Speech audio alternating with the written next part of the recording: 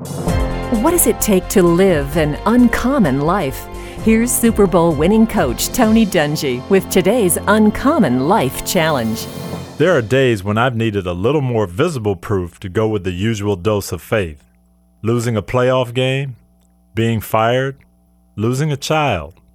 Those are the days when I especially need to remember to hold on to the faith He calls me to.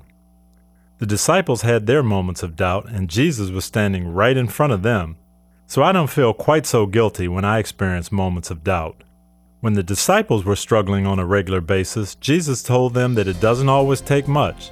It just takes some faith, even faith as small as a mustard seed. Tony Dungy, author of the 1-Year Uncommon Life Daily Challenge. Start out right each weekday with Tony Dungy's Uncommon Life Daily Devotional at twitter.com/uncommonchallenge.